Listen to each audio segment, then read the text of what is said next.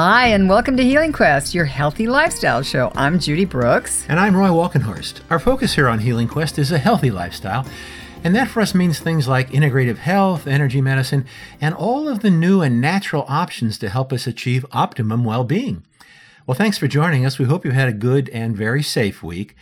And we hope you're managing to keep your immune system stronger than ever these days. Nutrition is a key component of optimum health, and during the current pandemic, it is probably more important than ever.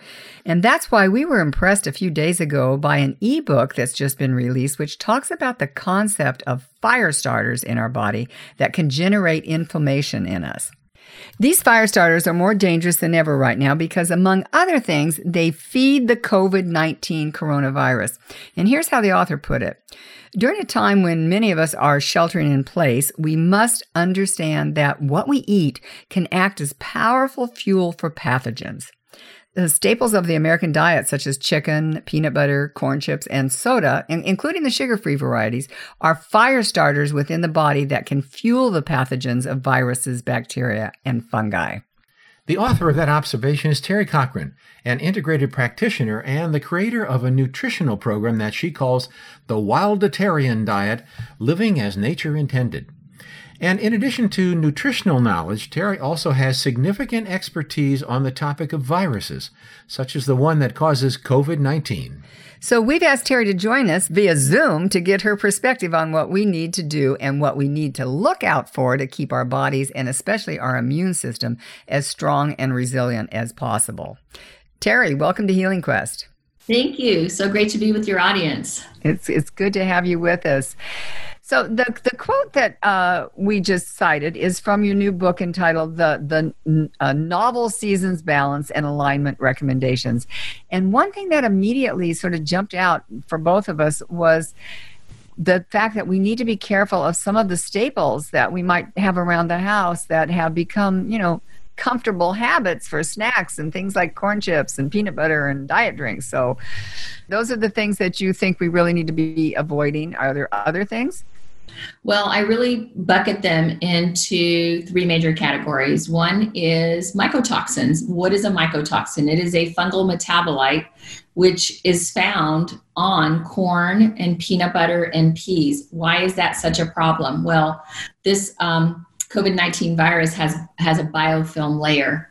A biofilm layer is a lipid layer, which makes it very difficult to penetrate that virus. It's a protective shield.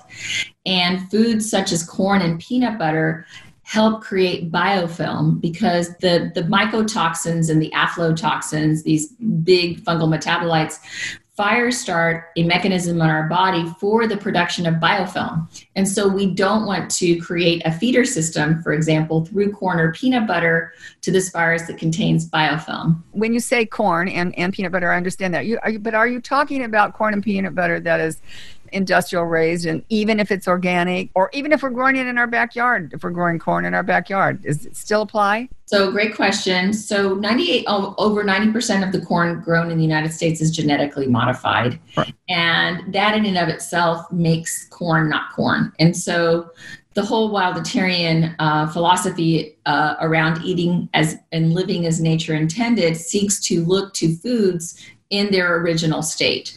And so if you look at the history of corn used to have a much higher protein source than it does now, the indigenous corn, the blue corn. But we've taken corn from its original state and tried to make it super corn to be resistant to the pestilence, if you will, the pests. And in doing so, it's become not food at all. Corn is not only contains mycotoxins, which have, again, these fungal metabolites. But because the protein component of corn is much lower than it used to be, it's nothing more than a sugar now. And we know that the body, when it is sugar dysregulated, will also feed pathogens. And this virus likes sugar. So corn has a double-pronged, no good for us mechanism, both from the mycotoxic, which creates the biofilm, and the sugar dysregulation mechanism. Well, thank you. So I guess the corn that we're growing in the backyard even from seeds, it still isn't good for us. Yeah, I would say if you're going to grow corn, look to those seeds that are those heirloom seeds. Mm-hmm. If you can find heirloom corn, then yes, it has a different biochemistry than what we see grown in our fields. Okay, great. Thank you. So your book has very specific recommendations about what to eat and what to avoid. And one of those recommendations that also kind of like jumped right out at us was chicken. You say to avoid it entirely, even organic chicken. And you call it the dirty bird. And that why? Yes, I coined chicken the dirty bird. Well, through the study that we have undertaken, looking at other clinical studies that are out there, and then through the efficacy and the clinical results from our practice, we have found that one of the big drivers of fueling pathogens, in particular viruses, are something called amyloids. And amyloids are being talked about in the press as related to the beta amyloids of Alzheimer's and Parkinson's and that which attaches on our brain. But what we know is amyloids, and this is part of the Wildatarian approach, we have been able to link amyloids to contributing to 50 major conditions in our country, not only Alzheimer's and Parkinson's, but also type 1 diabetes, kidney disease, autoimmunity of all kinds. It fire starts viruses because the amyloids feed the viral load. And what we found is in clinical studies out of Cambridge and Japan is that chicken actually contains amyloids in their tissue. And I should more specifically say that chicken is the bird we dirtied, because chicken in its original state didn't contain these amyloid fibrils, but the studies show that when chickens are crowded, they actually produce amyloid fibrils in their tissue, which are then ingested by us, and they're undestroyed by cooking processes. And so then those amyloids reach a tipping point in our body, these indigestible protein that then also create a feeder system to viral loads. But if the chickens are, let's say, cage-free and pasture-raised. So this is really interesting question, Roy. So the definition of cage-free and pasture-raised could be that they would be cage-free for 5 minutes on a parking lot and they would put back in. And pasture raised, again, the definition has really been diluted. And so unless you really understand your chickens, and also because DNA is transferred and these chickens have such a short life cycle, they're transferring DNA over and over. And so the fact that that chicken, that, you know, people are buying these baby chicks, the baby chicks are out of stock right now, but let's find out where those baby chicks came from, right?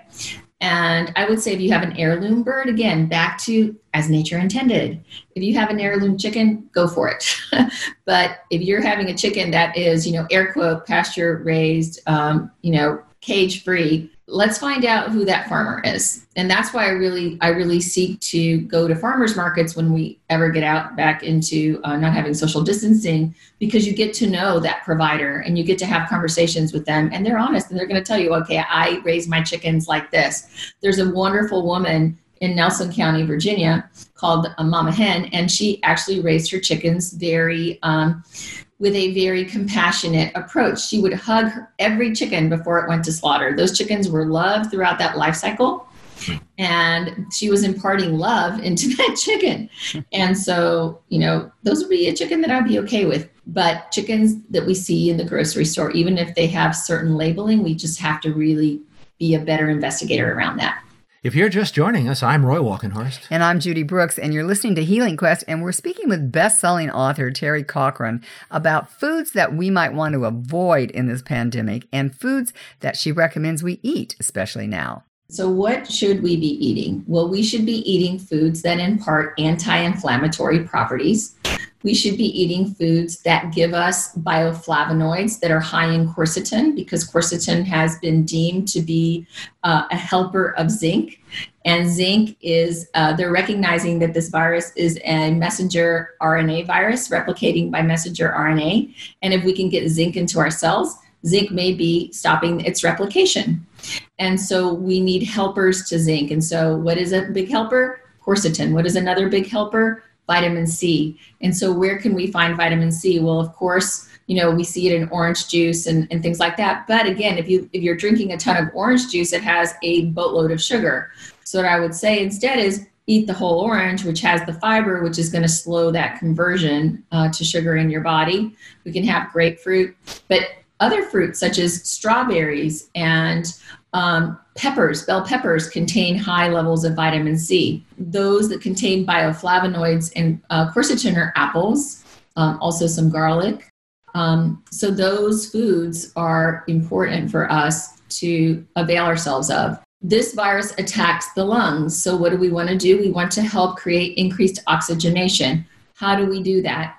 Green, green, green. The richer the green, the more non-hemi iron, which then enriches oxygenation. So I start every morning with a cucumber cilantro juice. Why is that?